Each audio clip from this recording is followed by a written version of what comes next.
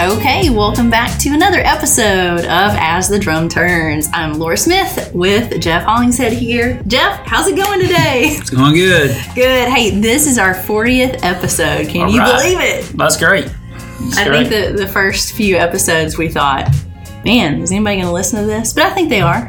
A bunch of people have, yeah. I think they got 8,000 listens or something. Yeah. So it's great. No, I think it's good, and it's a good way to just share news, right, in the company and things that are important to us, and making sure everyone stays engaged with the growing company. That's right. So, this drum's still turning. That's right. Hey, where have you been this week? I was in Detroit, Michigan this week, Monday and Tuesday. Is it snowing? It did snow a little bit. So we, those guys up there in McCoy, we bought McCoy materials, and very impressive group of guys and great plants. I think there's 3 central mix plants that we acquired up there out of the 6. But those guys are just banging it out, pouring 4,000, 5,000 yards a day. A lot of big pours, and their operators and management, plant managers, dispatch, everybody just knows how to get it done. So it was a great add-on for us, and looking forward to working with those guys. And got to it was me and Zagula and Rob Turner. We were up there together, and so Tuesday morning they had a 1,200 or 1,300 yard pour. So we got to go out there and work with them guys a little bit. I was out there throwing steel fiber in the cold, snowing. Everywhere. It's just typical Michigan weather, but those guys get it done. So I just we actually named our new GM in that market. His name's Dan Hughes. So excited about having Dan there and to take over the reins. He's been a part of McCoy really since it started. I think he's been with them 12 or 13 years. He said, and got a good rapport with the guys, knows what he's doing, so excited to have him in that GM role. A lot of great guys. Tim, the sales manager there, great, seems like a great fella.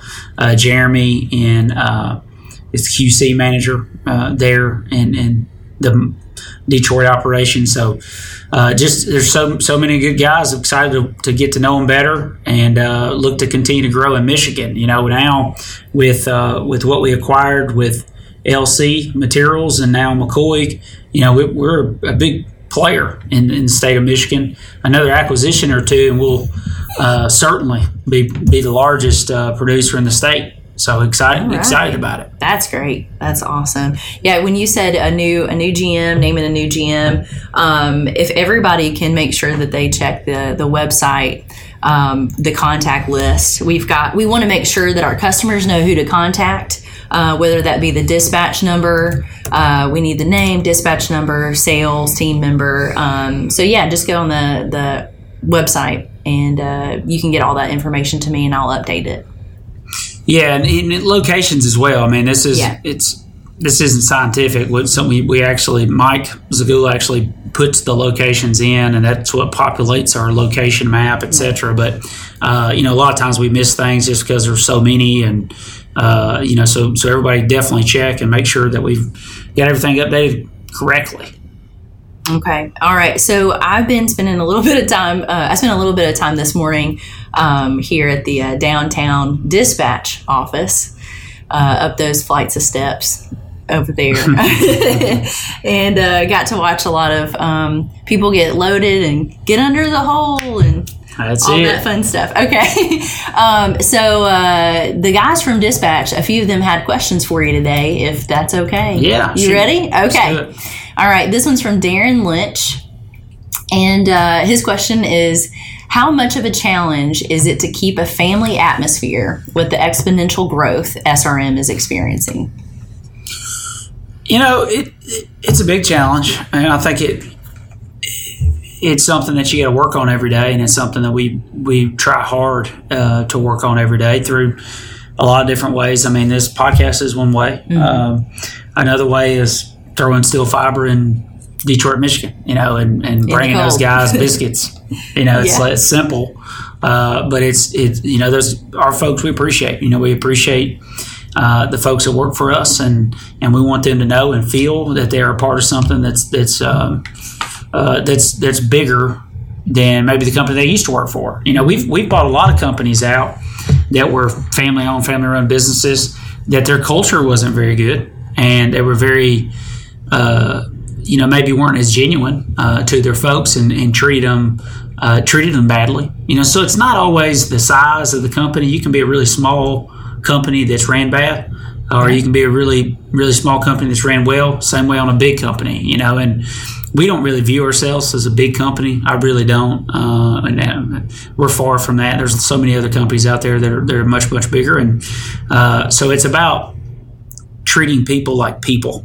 I say that all the time, and it's just so important.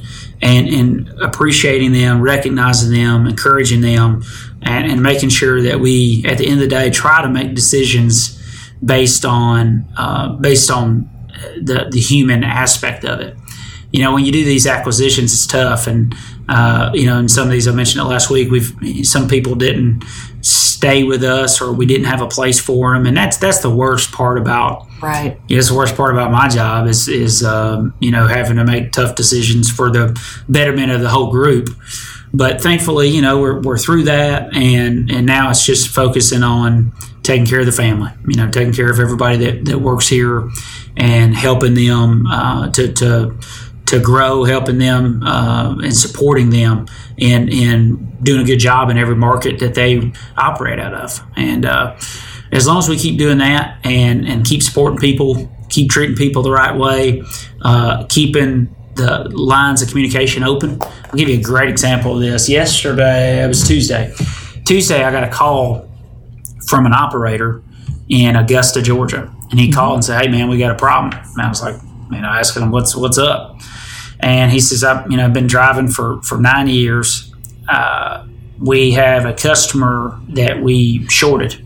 It was 10 yards of concrete. And he said there was no way it was 10 yards of concrete. He said maybe it was 6 or 7 at the most. He said, and I don't know if everybody, really understands that, this customer's not taken care of. Mm-hmm. I said, well, let me do some digging. So I was there, and we looked at the batch weights immediately, and the batch weights were off. They had an error. It was one of the new plants we just acquired. Okay. We had an error. And so we immediately fixed it and took care of it right then. But you know what? I really thank goodness I think that having a company where people can pick up the phone and call when things didn't happen the way that they should have happened, that's great. That operator felt that he could call me, and he did, and he made the right decision. We took care of that customer, took care of that load of concrete, credited him the call back because it wasn't his fault, and I thank God we got a company like that, where people feel that, that they can reach up and solve problems. And he cared enough about, and the way he put it, he said, I want to take care of my customers. And that's great. So I want to commend him, thank him for making the right decision. And, we took care of a customer. That's right. I don't even think small companies, there's a lot of small companies that wouldn't have done that, or wouldn't have had the ability to fix something on the fly. So, it's not one thing that creates a great culture. It's a million little things that create great culture. And it's got to be from top to bottom. Every person that works here, we've got to be rowing the boat in the same direction, treating people like people, doing things the right way. All right. I love it. And we got a lot of fun personalities in this big old SRM family, too. Oh, yeah. There's no doubt about it. And a lot of them, their last name is Hollingshead. That's for sure. You're welcome. Yeah. Okay. We've got another question. Again, this is from Dispatch. They're on a roll. Okay. So this is from Canaan Lamb. How long has Canaan been with us? Do you know? He started as an intern. Okay. And so he's been here a number of years now. As an intern and in full time. He's probably been full time for probably a year. Okay. But he interned for probably at least 2 years. Canaan will have to correct me if I'm wrong. Yeah. I think that's about right. All right. Here's Canaan's question. All right. He says, you do not see other companies put as many resources towards the same things SRM does. For example, we got clean trucks, never turning down an order, not shutting down on someone during a pour, etc. And his question, is there any pressure from other players? Sorry, I got a phone call. Is there any pressure from other players in the industry for SRM to stay within the normal standards of a ready-mix company? Or is the way SRM going above and beyond setting a new standard for the industry? Yeah, that's a good question. So first, there's no pressure, per se from competitors. There is pressure in pricing, right? So people see that we grow our market share, that we do things the right way, we got quality, we create value for customers, and by doing that, our competitors can't do it. They just their eye isn't on the ball the same way it is with our group. We've got the best group of people. I'd put them up against anybody in the ready mix industry. They're so committed to working hard, so committed to taking care of customer orders, going above and beyond, following the 5 principles. So those guys can't compete on that playing field. So the only way they feel like they can compete is on price. And so they'll go and cut the bottom out of jobs sometimes to react, because we do have the attention of an industry. The entire industry is looking towards us and seeing the way that we've grown, seeing what we're doing, and they're just scratching their heads. But I can tell you, there's no secret sauce. There's no easy way to grow a great company. It's just doing things the right way, following the right detail, being detail oriented, and coming to work every day with a chip on your shoulder, right? I mean, I talk about that all the time. We got something to prove. And if you're in Detroit, Michigan, or if you're in Augusta, Georgia, or in Chattanooga, you need to come to work with something to prove every day. Yeah. If you do that, we're going to beat the fire out of our competition, like we always have. We're going to beat them. We're not going to have to compete on price. If we're going to compete on price, anybody can do that. But who can come to work every day and be safe and have great quality and offer great service for all the things Cannon just mentioned? The companies that we buy out, one of them being Sequatchie, not because, I'll just say it, I don't care, but it's not because the people that worked at Sequatchie were bad people. It's that their leadership had different standards than we do. Number one is, they had an ivory tower approach. We don't have that. We work hard. We come to work every day, we work. We want all of our managers to do that. If you're a manager out there listening and you ain't working hard, let us know who you are so we can fix it. Because we want folks that are going to work hard. That's a big difference, though.